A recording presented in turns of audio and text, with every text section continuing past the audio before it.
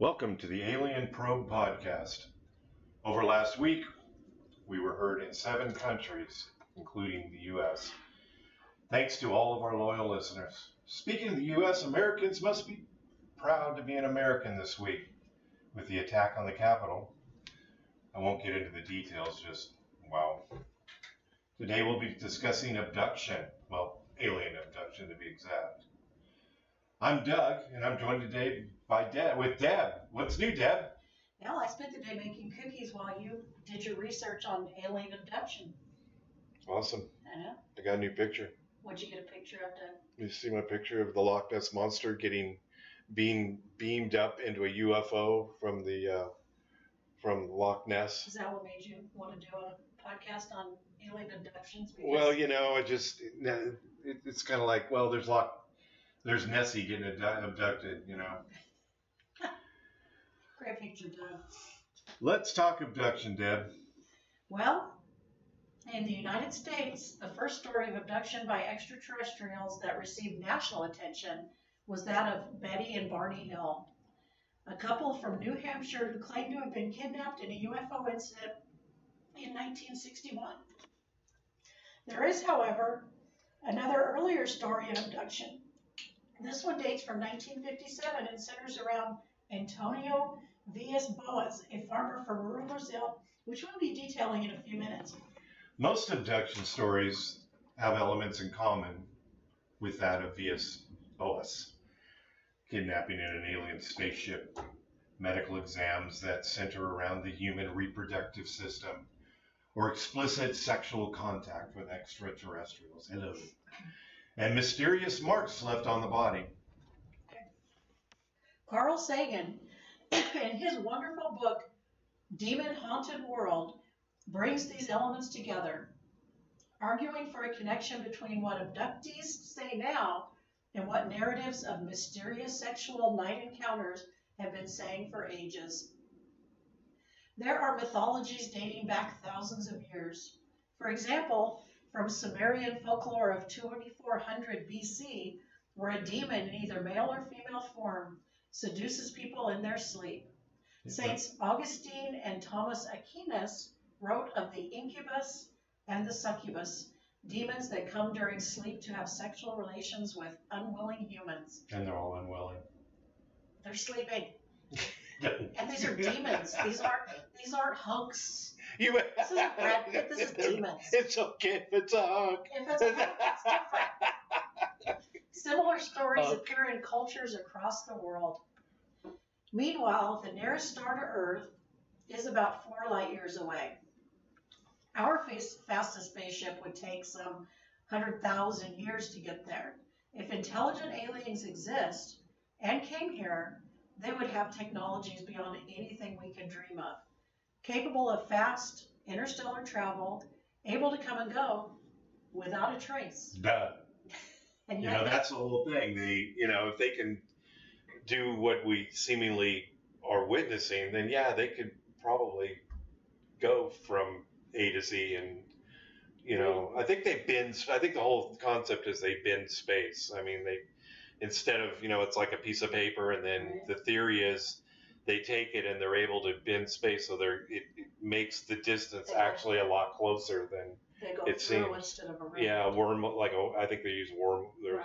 Assuming they use some kind of wormhole, but it wouldn't take them 100,000 years. Although their technology is allegedly much better than ours. Like a fireman's pole through space. That's right. Yeah. That's exactly right. One also has to wonder about the alleged repetition of exams focusing on our sexual organs. Given their alleged technological prowess, you'd have to also believe that alien medical tech would be a bit more capable than it has been portrayed in abduction lore. Yeah, what are they looking for? Trying to figure out what. Yeah, they having trouble figuring out what that. I just can't figure out what that thing does. What is with these people who mate to produce? What is? How do they do this? And yet, according to some of our stories, they mate to reproduce. So. And we'll hear about some of those situations coming up. J. William Schopf, a paleontologist at the University of California, once said that extraordinary claims demand extraordinary evidence. In the case of alien abductions, it seems that very ordinary explanations are to be believed in the absence of extraordinary evidence. This is not to say that scientists wouldn't love to have evidence of extraterrestrial life, especially intelligent life, but the fundamental precept of science is to base claims on evidence backed by verifiable data. Otherwise, why give scientific claims any credibility? Various researchers have noted common points in report narratives. According to CUFOS, their definition of abductee is the person must have been taken against their will by apparent non-human beings, taken to a special place, perceived as extraterrestrial, or to be a spaceship. It's a special place. A special place. They then must experience being subjected to an examination or to engage in some form of communication with the beings, or both of those things. Or sex. I think that's a communication. That's a form of communication. Or an examination, I'm not sure which. Depending on how they do it, I don't know. Communication may be perceived as telepathic rather than verbal. What do you say, Doug? Well, from the 1969 Berkshire's UFO incident to the eerie tale of Barney and Betty Hill, these alien abduction stories might even make skeptics believe that the truth is out there. On September 20th, 1961, Betty and Barney Hill were driving through the White Mountains of New Hampshire when they said a bright light came out of the sky. 2 hours later, they were back in their driveway with no memory of what had happened or where they'd been. According to their subsequent reports, that's how you say it right, the couple had traveled to Zeta Reticuli, a star system 39 light years from Earth. You say that's where you're from? That's exactly where I'm from, or Carmichael. Carmichael, Zeta Carmichael Reticuli. Yeah. Betty was even inexplicably able to draw an accurate, detailed map of the sky as seen from the star. And she's an astronomer now, right? So she knows where everything is, or she's got a heck of a memory. This was the first noteworthy alien abduction story in modern history. Their tale captivated a nation that had scarcely heard anything like it before. And in the years that followed, countless other tales of alien and UFO abductions emerged, each containing new details of grotesque, otherworldly creatures. In 1971, there was a Pascagoula incident which allegedly saw 2 fishermen taken from a riverbank in Mississippi and held captive aboard an alien ship. Then in 1978, there was the Travis Walton abduction, during which a Texas man vanished for 5 whole days. Well, there has yet to be any proof that these first-hand accounts are real. Following alien stories below are certainly detailed enough to cause chills. Let's start with the details of the Barney and Betty story. That's the Flintstone neighbors, right? Exactly. Barney and Betty Hill's alien abduction story started it all. Barney and Betty Hill took a spontaneous trip to the White Mountains of New Hampshire in September of 1961. As he recounted in John G. Fuller's The Interrupted Journey from 1966, Barney needed a break from his night shift at the post office, while Betty was mentally exhausted from handling child welfare cases. Yeah, my mom was a welfare worker in the San Francisco Bay Area. It was heartbreaking. It was brutal. The stories, and then home at night to the martinis. I think that's how she shook that off. Because, no Prozac in the 70s. Should have been some Prozac.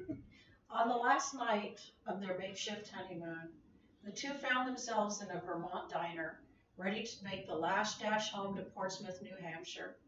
By leaving at 10 p.m., they planned on arriving home right around 2 a.m. On the road, Betty noticed a particularly bright star, perhaps a planet in the sky. When this celestial object began changing its course in an erratic manner, Betty was convinced it was a UFO. Her husband, not so much. Barney, she said, if you think that's a satellite or a star, you're being completely ridiculous. As the object drew closer, Barney pulled the car to a stop and, gun in hand, got out to investigate. Grabs his piece. I'll take care of it. We're now Barney fighting. You better hope it's not a cop. Yeah, You get shot, and we knew this is what's the proper term for this, because he's interracial. He's African American and she's whitey. And and it's 1961. Yes. So they had some tough times of it already. Yeah. Definitely. So and that's probably why Barney traveled with a gun. Yeah, it was so redneck back then. As Barney approached the object, he saw what he would later describe as a pancake-like disc glowing with brilliant white light, and it was about the size of a jet. It was not a small spacecraft. No, it's large. Fleeing back to his car, he and Betty tried to evade the vessel, but were instead overcome with an intense drowsiness and immediately fell unconscious. Next thing they knew, the couple was pulling into their driveway around dawn, unable to recall anything. While Betty was convinced they had encountered a UFO and later reported the sighting to the Air Force, her husband was skeptical. It was only when the couple met with psychiatrist Dr. Benjamin Simon for a consultation in December of 1963 that Barney finally changed his mind. 2 years later, it looks like. Wow. Dr. Simon found both to be suffering from a crippling anxiety. Betty, in particular, manifested hers in the form of repetitive, nightmarish dreams.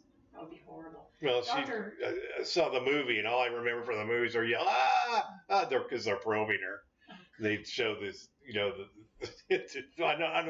don't know if they're probing her or they're sticking her with a needle. I don't remember exactly what they were doing. But that scream, that's the only thing I remember about the movie. Sir, Poor Betty. They're screaming. Poor Betty. I know. Dr. Simon put them under hypnosis, which reportedly yielded highly ominous memories. Barney Hill recalled creatures with slanted eyes taking the couple aboard their UFO to conduct experiments on their naked bodies. Usually they're the big black round eyes. They put their clothes back on them before they put them back in the driveway, I guess. Barney claimed... Well, yeah, they're technologically advanced. They know how to get buttons done and undone, zippers done and things. Barney claimed that the beings took samples of hair, skin, took nail clippings, and then a 6-inch long needle was inserted into Betty's stomach. That is not pleasant. Ooh, yeah, that's what. Betty told Dr. Simon that Barney! She later asked a being they knew to be, quote, the leader, where they were.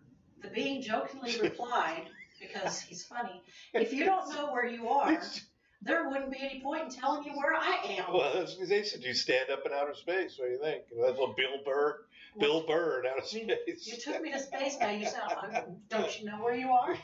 Why should I tell you? During another hypnosis session in 1964, Betty purportedly drew a star map of the sky from memory, as seen from a planet orbiting the star Zeta Reticuli. Most shockingly, above all, was that this map was drawn with confounding accuracy, and that Zeta Reticuli lies some 40 light years from the Earth. Betty's nearly spot-on recreation of the stars surrounding an actual star system remains one of the most intriguing aspects of all alien stories ever reported. There's no way this woman would have that knowledge. No, I mean it's a phenomenal story. It's not going to coincidentally. You can't make. It's just like this isn't really something you could. Well, if they made this up, they went through a lot of work to do it. I've got to hand it to them. If it's fake, oh my God. She somehow went to Zeta Reticuli. Yeah, well, and how they get this star map? How did they figure that out? I know. How would you? Yeah. So. Yeah, you can't do research, and I don't think the average person would even be able to. I wouldn't be able to do it. Kind of know a little bit about it. I don't think I could do it. I know I can't. Ultimately, Barney and Betty Hill's account led to the Air Force launch of Project Blue Book, which we've discussed quite a bit last week. Yeah, we did. A shadowy initiative that aimed to investigate domestic UFO sightings and also presented a template for all the UFO abduction stories that followed to the decades to come. So, Doug, what you got? Well, The 1969 Berkshire's UFO incident that shocked an entire town. When numerous residents of Berkshire County, Massachusetts, individually reported having seen a UFO on September 1st, 1969, authorities were at a loss for an explanation. This wasn't a lone sighting induced by sleep deprivation that could be easily dismissed. It truly appeared as though something uncanny had occurred. On the evening in question, residents spotted lights above Sheffield in the southern Berkshires. Many of the witnesses said the lights were fitted to an unidentified disc-shaped craft that was maneuvering in unprecedented ways. Some witnesses claimed that they lost track of time as they gazed and with stunned fascination at the object. It's this light thing always kills me. With they don't need light. I think they're advanced enough where they're not going to run into each other. Hey, well, look out! Don't run into that guy. He's got a light. They got lights on their ship. Make sure you don't run into the other guy. He's got his light on. Well, yeah, you gotta put up your little siren lights. So. The light. It's the siren. Lights and sirens, and it's. I get the thing where I almost get the thing where the light shines on the people and all of a sudden they're in the ship. That might be some sort of means of transportation, like they're floating but up. You don't think they have a bubble light on top of the... I don't know. I don't think they have the old school, like... rollers? Yeah. Thomas Reed was 9 years old at the time. In the car with his mother, brother, and grandmother that night, the family noticed a group of glowing orbs dash out of the roadside trees. And these orbs, it's paranormal. It's like we studied when we talked about ghosts, this, and yes. Could be some sort of, paranormal activity. Reed claims that something astounding happened when heading home. His family approached Sheffield Bridge. It came to a stop off the right side of the road, he recalled of the glowing orbs.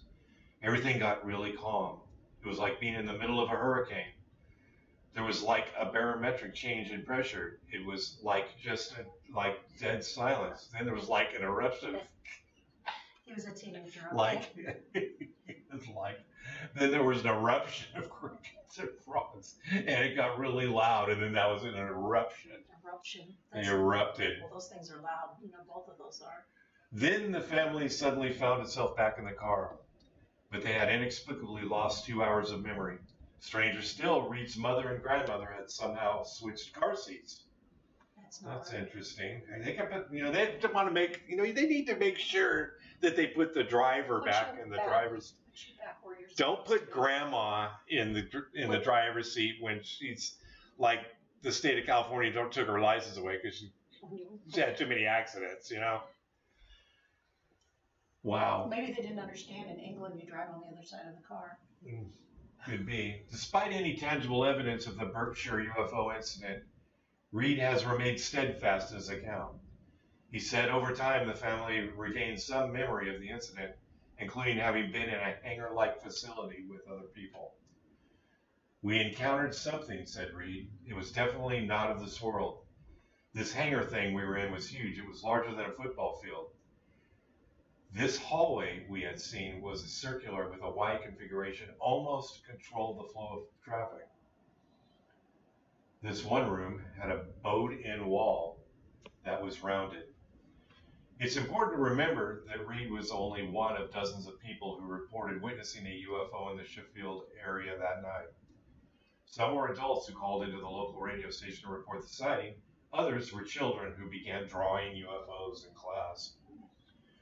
There must have been 20 or 30 sketches that were drawn by children in our 4th grade class from what they saw, said Reed.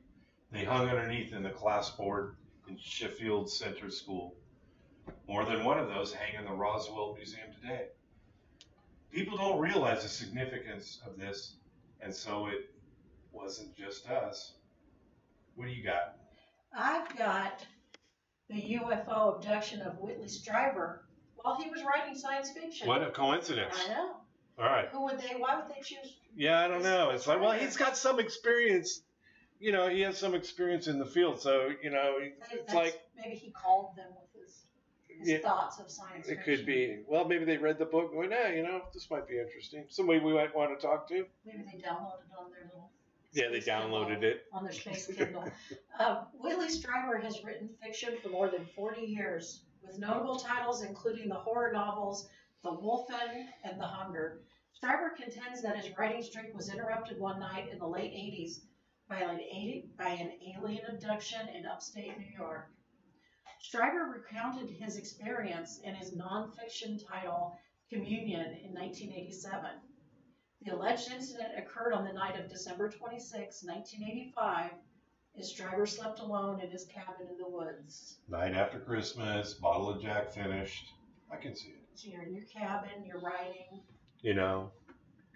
Woken by a strange noise, he reportedly saw a small, non-human entity approaching his bed.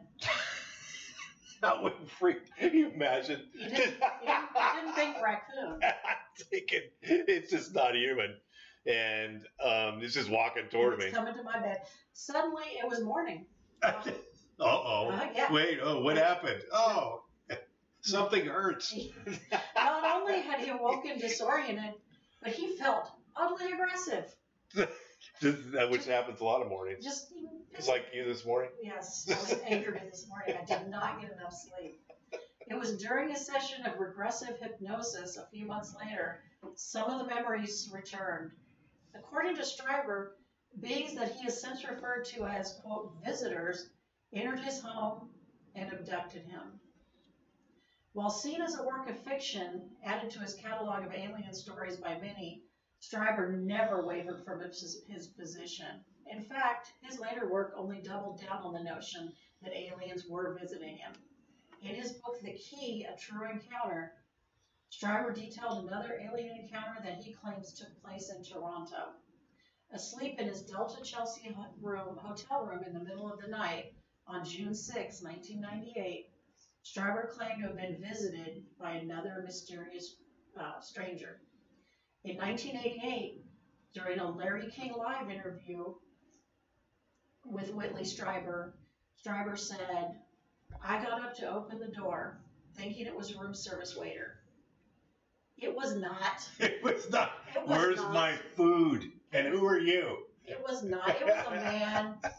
He described him as about 5.5 feet tall, older looking, like someone in his 70s. Definitely not your waiter. Now you said it might be Larry King? It could be. He doesn't mention suspenders. I don't know how tall he is. I've only seen him behind that desk with the sparkly stuff behind it. He wore dark colored clothing, a turtleneck, and charcoal slacks. It sounds like the manager of the hotel, not the busboy. Strieber claimed the visitor stood motionless by the window for nearly an hour. I would not have let him in. Expounding on the dangers of creating. You'd have to have a pretty good story for me to let you in. I'm sorry. No food. It should be the blonde with the blue eyes. That you'd let in. You're not getting you didn't bring food. Okay, so he said that the stranger stood motionless by the window for nearly an hour, expounding on the dangers of creating an intelligence more evolved than its creator. This is deep. Strieber said it was the most extraordinary conversation I have ever had in my life. While many are skeptical of Strieber's alien abduction claims, one former Green Beret commander and developer of weapons at Los Alamos, New Mexico, John B. Alexander, believes him. An interesting combination of occupations. Well, a Green Bay commander and developer of weapons at Los Alamos. I mean, am I the only one that finds that unusual? Speaking of aggressive. Speaking of aggressive.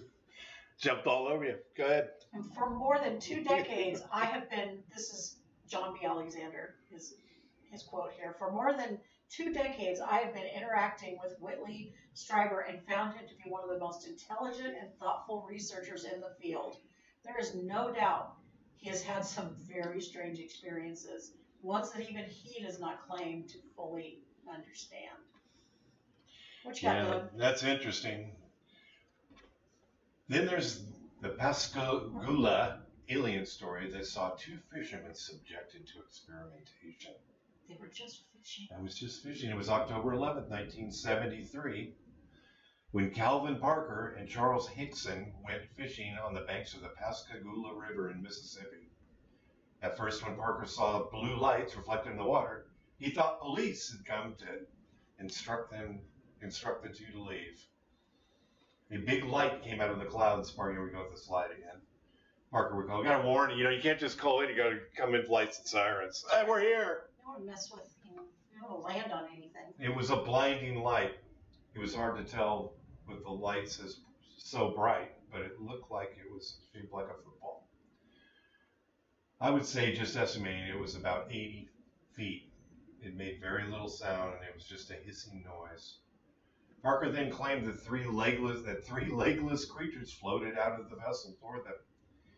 He described all three as having mitten-shaped claws.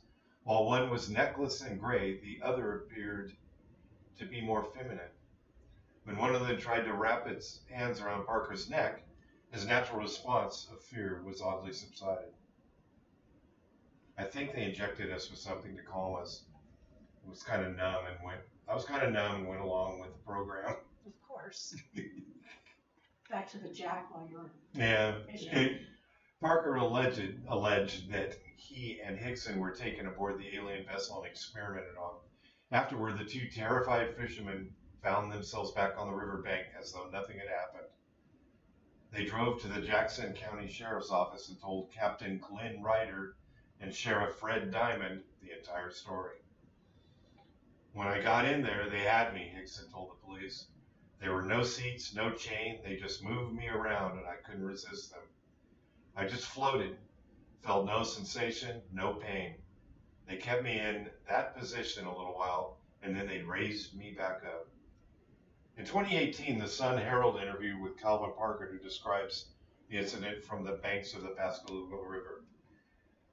Hickson claimed that a machine resembling a giant eye looked over his entire body. He said he was surrounded by inhuman, 5-foot-tall, monopedal beings. Captain Ryder didn't believe the two men. He stepped out of the interrogation room, but left a secret recording device running in hopes of obtaining proof that their alien stories were fabricated. But what he later heard on the recording made him think twice. As they said, "Jesus Christ, God have mercy, I thought I'd been through enough of this hell on earth, and now I've got to go through something like this," said Hickson to Parker. "But they could have, I guess they could have harmed us, son. They had us. They could have done anything with us." "I just want to cry right now," added Parker. "What's so damn bad about it is nobody's going to believe us." With no physical evidence of their abduction, the alien story remains a mystery. Parker stayed quiet about the event for decades, but after Hickson's death in 2011, he wrote a 2018 book on the matter. Its publication prompted others to come forward, claiming that they too had seen a UFO that night. Here's one for you. Oh, this is interesting. More from the alien abduction of Antonio Villas-Boas that ended in extraterrestrial coitus. Hello. All's well that ends well. In 1954, two Venezuelan teenagers claimed that they found a UFO in the woods and were only able to escape with their lives after fighting off small, hairy aliens. Back to the raccoons. The kids. Brazilian journalist Jose Martins covered. Oh, that's not Jose. J.O. Martins covered the alleged experience in 1957 and asked readers to send in their own. That's when he was contacted by farmer Antonio Villas-Boas. Martins paid for the 23-year-old's travel expenses. They put him up in Rio de Janeiro, where Dr. Olavo Fontes examined him. Boas claimed that he experienced an alien abduction one day after reading Martin's article chronicling the Venezuela incident, which seemed rather convenient. Boas said he had been working nights in his family's field in order to avoid the hot daytime temperatures. On October 16, 1957, He purportedly saw a, quote, red star above the fields near Sao Francisco de Sales. As it approached, Boas claimed that atop the egg-shaped craft was a cupola containing a rotating red light. Cupola. Is that just like a cup thing, or what's a cupola? Like a half cup? I think it's like a little addition, like like on a house, it kind of juts out from the house. Oh, As the vessel extended its 3 legs to the earth, Boas claimed that he tried to flee, but he was captured by 5-foot-tall beings wearing gray overalls and helmets, and then taken aboard their ship. Why would aliens wear helmets? I mean, of course they're crash. Of course, in Roswell they had like 2 crashes there, and a very short period. That was the training area for UFOs. So maybe they do need, helmets. Well, they always seem to never survive their crashes. Maybe they all of a sudden realized, you know what? We better start wearing helmets. We keep crashing. Boas alleged that the beings' eyes were blue and small, and their communication consisted of animal-like sounds. After blood was taken from his chin, a really nice place to get a needle stuck in you. Well, it gets better. Maybe he had a beard or something. They didn't want to be able to see where the sight. So now, they've taken blood out of his chin, and now he was purportedly placed into a room filled with a strange gas, which caused him to feel severely ill. That's not very good. Okay, but it gets better. Soon, a naked and attractive female entered the room. All Did right. she have overalls and a... She didn't have overalls and helmets on. Now, Boas claimed the woman was adorned with long blonde hair and red pubic hair. Okay, wait. And that the two soon engaged in Blonde sex. hair and red pubic hair. So she probably dyed her hair, I'm thinking, because, the red, she probably wanted. Maybe it was a wig. As a wig. Because... But what did you say? The curtains don't have Carpets and drapes. Carpets and drapes. Okay. This is serious. Okay, go ahead. Serious. Afterward, the woman gestured to her stomach, then motioned upwards, which... Give me a hamburger. Or means I'm about to throw up. I'm not sure which Boas, he interpreted it to mean that she would raise their child in space. Boas claimed he felt angry at having been treated like a, quote, good stallion by the beings. Oh. He was subsequently taken off the ship. He's all mad. And watched it ascend to the heavens with his child. 4 hours had passed since the abduction. Though both Martins and Dr. Fontes believed the story was fabricated, the doctor did notice signs that Boa had radiation sickness, such as nausea, bruising, burning sensation in the eye, and skin that was painful to the touch. Yeah, or sexually transmitted disease. I got something in my eye. Extraterrestrial sexually transmitted disease. So. And so Boas later became a successful lawyer who created models of the UFO from his story in his spare time. While Walter, made out of mashed potatoes. Walter Bueller of the Brazilian ufology group SBEDV visited him in 1962 and published a report on his story. It still, like them all, remains unproven. Boas died in 1991, but his intriguing alien story and his love child live on. I'd like to see one of the models. That'd be interesting. Yeah, there was also some additions to the story. There's spaces putting her.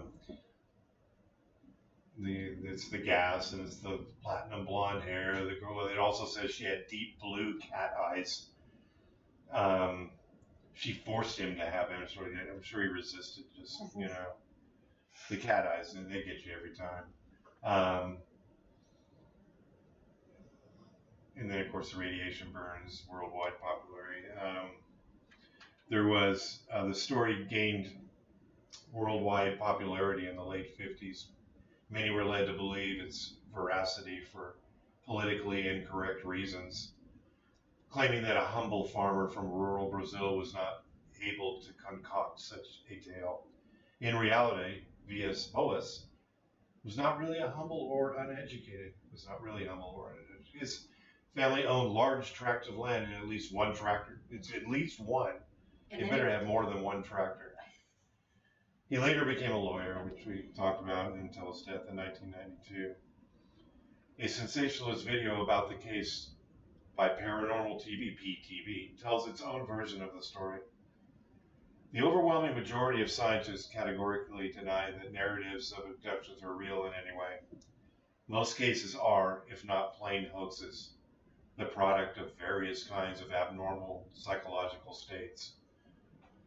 American researcher and skeptic Peter Rogerson questioned the veracity of the Villas-Boas narrative, arguing that an article about alien abduction had appeared in the widely popular magazine O Cruzeiro. Oh, Cruzeiro. You got that one? Oh, yeah. You have a subscription? I have since 1957. In November 1957, that's one they're noting. He noted that Villas-Boas' story only started to gain popularity in 1958, and that Villas-Boas could have predated his encounter to give it more credibility. Also, Rogerson argued that Villas-Boas was influenced, as were many other abductees, by the popular sensationalist narratives of ufologist George Adamski. And here's another fun one for you. Now we have the UFO abduction of pilot Frederick Valentik while he was in mid-flight. That's a bad time to get abducted. On October 21, 1978, Australian pilot Frederick Valentik disappeared in thin air. It was during a 125 nautical mile training flight aboard his Cessna 1821 over the Bass Strait between Tasmania and the Australian mainland. That's 182I. There's more. It's made in 1982 or 1821. I like 1821. Okay. Sorry. Right. That the confounding incident occurred. It's important to note that the 20... I guess it wouldn't be in 1982 unless this was 1978. Okay. You know, we could have, this all could have done, you know, when our first read through, we could have had this discussion, and so the world wouldn't have to. Here are inaccuracies. Marriage wonderful. It's important to note that the 20-year-old, who was an enthusiast of alien stories and ufology, was a fairly experienced pilot. At 7:06 p.m., while at 4,500 feet, after departing Moorabbin to reach King Island, Valentik reported that an unidentified craft was following him. Melbourne's flight service insisted there was no traffic near him, but the pilot was adamant that a large vessel was on his tail. He explained that it had 4 bright lights and suddenly passed 1,000 feet above him at remarkable speed. For 5 straight minutes, Valentik described its movements and shiny metallic exterior. Suddenly, Valentik experienced engine trouble. Melbourne Flight Service asked him once again what the aircraft looked like. It's hovering and is not an aircraft, were his final words. The last radio officials heard was a metallic scraping sound. Authorities presumed he had crashed, but a later search of the area yielded nothing. Not even the Australian Department of Transport could find answers. In 2014, however, some new claims came to light. A UFO action group in Victoria alleged that an unidentified farmer, the old unidentified farmer, observed a UFO nearly 90 feet in length hovering above his farm on the morning following Valentik's disappearance. More importantly, the farmer purportedly claimed that the pilot's plane was stuck to the UFO. Well, more than likely and was it's leaking stuck, oil. not on it, stuck in it. Well, maybe they like sucked it. It rammed into the side. We can't leave the atmosphere because we got a hole in the side of our craft. Maybe they just sucked it up He can't. towards him. Maybe they're trading. Yeah, like the picture that's sucking up the Loch Ness Monster. Yeah, Maybe it's just, see? you know, stuck to the side of this thing. And oil leaking out of it. I mean, he obviously crashed into the UFO. That's what I'm saying. While the farmer said that he scratched the airplane's registration number on his tractor, as you do, because you don't have a pen in the field or a pencil. He never came forward, claiming that the ridicule he'd received from his peers after telling them this tale had discouraged him And unfortunately, the Victorian UFO group never managed to identify the farmer. For the UFO Action Group's lead investigator, George Simpson, frustration abounds. He said it's easy for some to dismiss, but there are corroborating stories confirming there was a UFO near Adelaide at this time. This was an experienced pilot who should have been able to identify another aircraft, but was clearly unable to. Ultimately, only a few possibilities regarding the disappearance of Frederick Valentic exist. That he crashed and his remnants were never recovered, that he purportedly disappeared, or of course that he was abducted by entities we don't yet understand and, sucked back. Yeah, and really, I've got an acquaintance that their father was in the Korean War, and he wasn't a pilot, but he worked on the radar. He was a radar operator, and he said that, well, this said we don't see anything. He said this thing's right here, and they're saying the control tower is like, we don't see anything. Well, he saw the UFOs, and he saw the UFOs on a scope. So, I mean, unless they're stealth, they have some, who knows, right? Stealth technology. They have a cloaking device. That's right. Like They're Klingons. When Travis Walton was abducted and probed for 5 days. That's a long time. That's a long time to be probed. A newspaper headline details Walton's 5-day disappearance, which he attributes to an alien abduction. On November 5th, 1975, Travis Walton was purportedly abducted and didn't return for 5 whole days. But his wife is angry. He just went out on a drinking. He's binge drinking. When he did, she had the rolling pin in her hand and her curlers. The frying pan. When he did, he had quite the explanation for his disappearance. Dismissed as a mentally unstable liar. Aww. Bummer. Walton chronicled his alleged alien stories in The Waltons. The Walton Experience. Where's John It's a Boy? whole different story. 3 years later, which he adapted into a science fiction classic, Fire in the Sky, which was actually pretty good. Walton's abduction began after a long day's work at Sitgreaves National Forest near Heber, Arizona. Walton and his 6-man group of loggers were returning home when they allegedly spotted a shiny disc spanning 40 feet in diameter, hovering in the sky above them. It was a metallic glowing disc, making some very strange sounds, he recalled. The closer I got, the more scared we all got, and they were swearing at me to get away from there. And when I got up close, it suddenly got louder and started to move. Walton then claimed that the non-human beings abducted him and experimented on him until he fought them off. He has maintained this claim for 45 years, but as the beings purportedly poked and prodded at him on a kind of table, 5 days elapsed. 5 days of thinking it, right? Yeah, it's not it sounds like they're torturing him. 5 days elapsed on Earth, where Walton was officially declared missing, and his co-workers became suspects. I became conscious inside the craft, and I believed I was in the hospital, said Walton. I was in a lot of pain, and I became more conscious. I looked around and saw alien beings, and I just panicked. Yes, you would. Yeah, hell. They were much smaller than me, and I think that's the reason they gave up, he said, adding that he hit one of them. Once they found out they couldn't control me, they split. They split, man. They kept you for 5 days, and now you think you're in control. They split, man. I was absolutely terrified.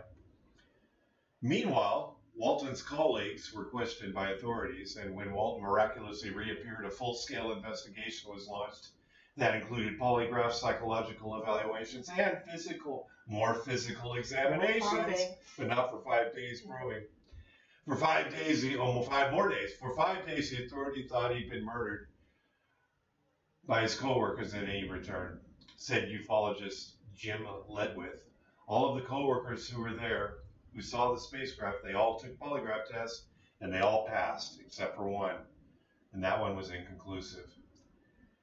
In the end, the Walton case remains as inconclusive as all of these alien abduction stories do. Curiosity, however, later research conducted at the site of Walton's abduction showed an unusual growth rate in the trees where the craft allegedly hovered. The trees near the site were found to be producing wood fiber at a rate 36 times greater than they had in the decades before. That is weird. It's producing some wood. That's, I mean, if they could make the plants in our backyard grow that fast. Yeah, I wish cool. I'd just make them live. We could have some trees. Now we have the UFO abductions of Audrey and Debbie Hewins from their childhood room. Audrey and Debbie Hewins not only claimed that aliens exist, but that alien abductions do too, and they have experienced them. I was probably about 5 years old or so, said Audrey, and a bright blue light would come into the room, and the door would open, and there would be like a foggy kind of misty blue light just shining through the whole house, and then these two figures would come in. Though Audrey's first alien abduction allegedly occurred during childhood, she claimed these visitations continued well into adulthood. We have been together on abductions, said Audrey. We have been up in crafts and seen our house from above, so we realized they are not from here. They are very good at mind erasing, or whatever you want to call it. They'll leave you with bits and pieces of things you can remember. Debbie added, I remember one time being on a spaceship and standing there on the spaceship, and the floor and the walls disappeared, and I was staring at the earth. Though the twins refer to these entities as, quote, the bald men, what they've described to people willing to listen closely resembles what UFOologists have dubbed alien grays. Ufologists. I can't say that word. The study of UFOs. They have dubbed them alien grays or simply grays. They never have hair. In every instance you hear about them, they never have hair. Blonde lady and her pubic hair. Well, that's a little different. You might be right. She might, if we made her bald, she might not have been as appealing. But they're as opposed to the long blonde hair and red pubic hair and the big blue eyes. It's got a the whole thing. I could just clashing. Grays are alleged to be a type of extraterrestrial being that is human-like in form, gray-colored, with an enlarged, hairless head. So attractive. The twins said they pleaded with their parents not to put them to bed for fear of encountering the bald men, but the adults simply dismissed these alien stories as a ruse for the kids to stay up. I don't want to go to sleep. They don't want to go to bed.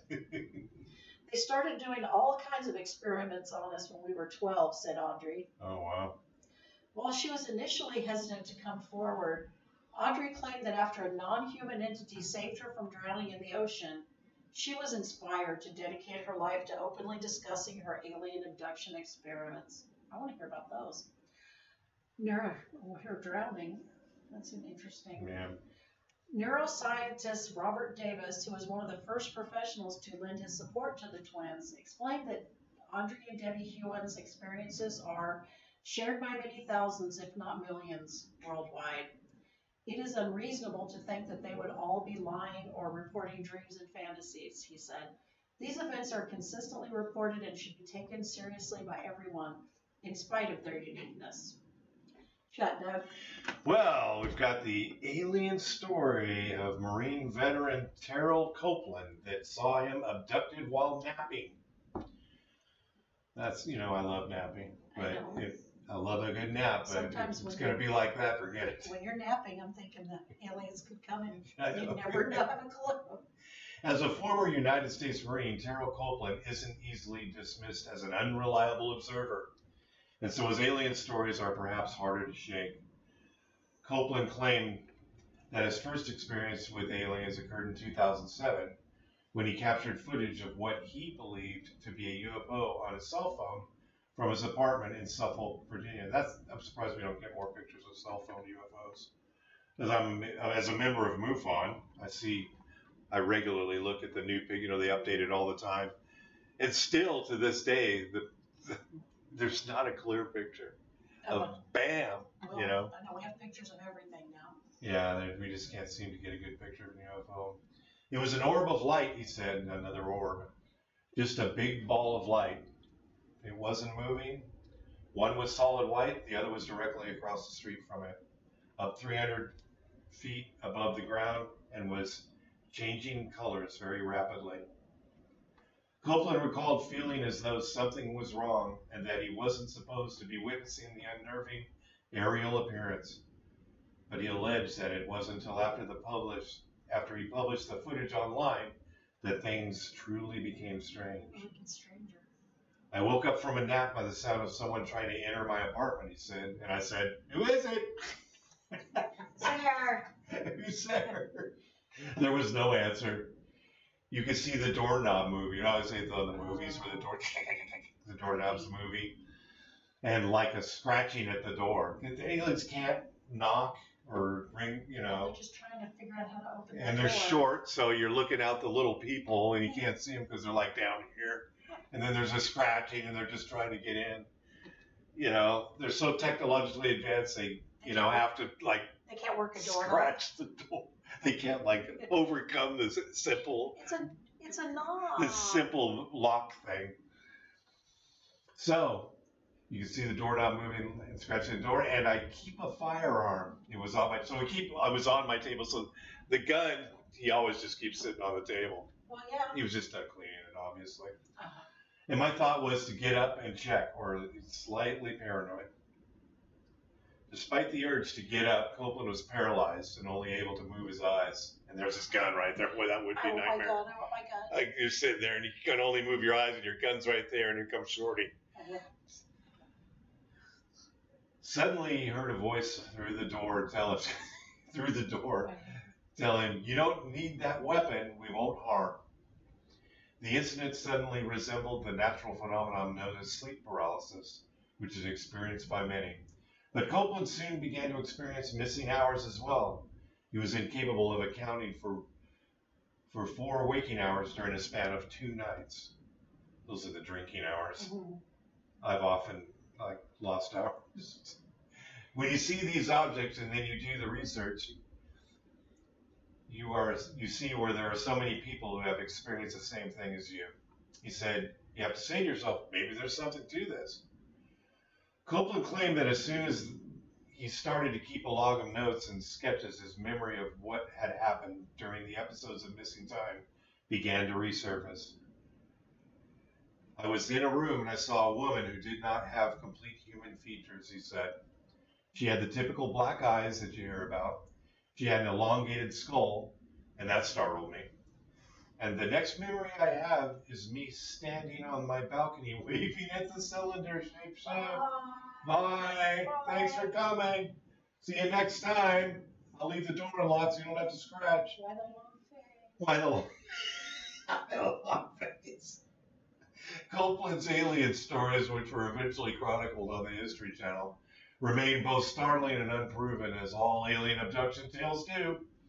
In the end, however, Copeland said that his experience was for the best and it left him with a desire to be a better person. I feel if someone from above took notice of me, then maybe I'm doing something right. And if I'm doing something right, maybe I can do it better. What do you think, Deb? Do you think these things what do you think about these abductions? As we go through story after story. There are so many people that tell them, but it just... You think it's just some psychological, it's a thing? Dream. Drug-induced. But I mean, this guy had radiation burns. Where did he get radiation burns? And then you got the trees that started, growing faster too. But the fact that he had radiation burns and he had actual scar, he was somewhere for 5 days. He wasn't in his bed. He wasn't paralyzed. He was gone from his entire family for 5 days. Yeah, I don't know. There is so many stories about this, and just like the UFOs and the aliens and Bigfoot, we're having trouble getting our arms around it, so. Well, it's hard to believe what you can't see, but yet how can you deny what so many people have experienced? Yeah, I think there might be something to it. Well, this wraps up another episode of Alien Probe Podcast. Catch us on Spotify and Apple Podcasts. We're the Alien Probe Podcast on Facebook, Instagram, Alien Probe Pod, Send your questions or comments to alienprobepodcast@gmail.com. We would really love to hear from you. Yep. Just a note, we'll read you on the podcast.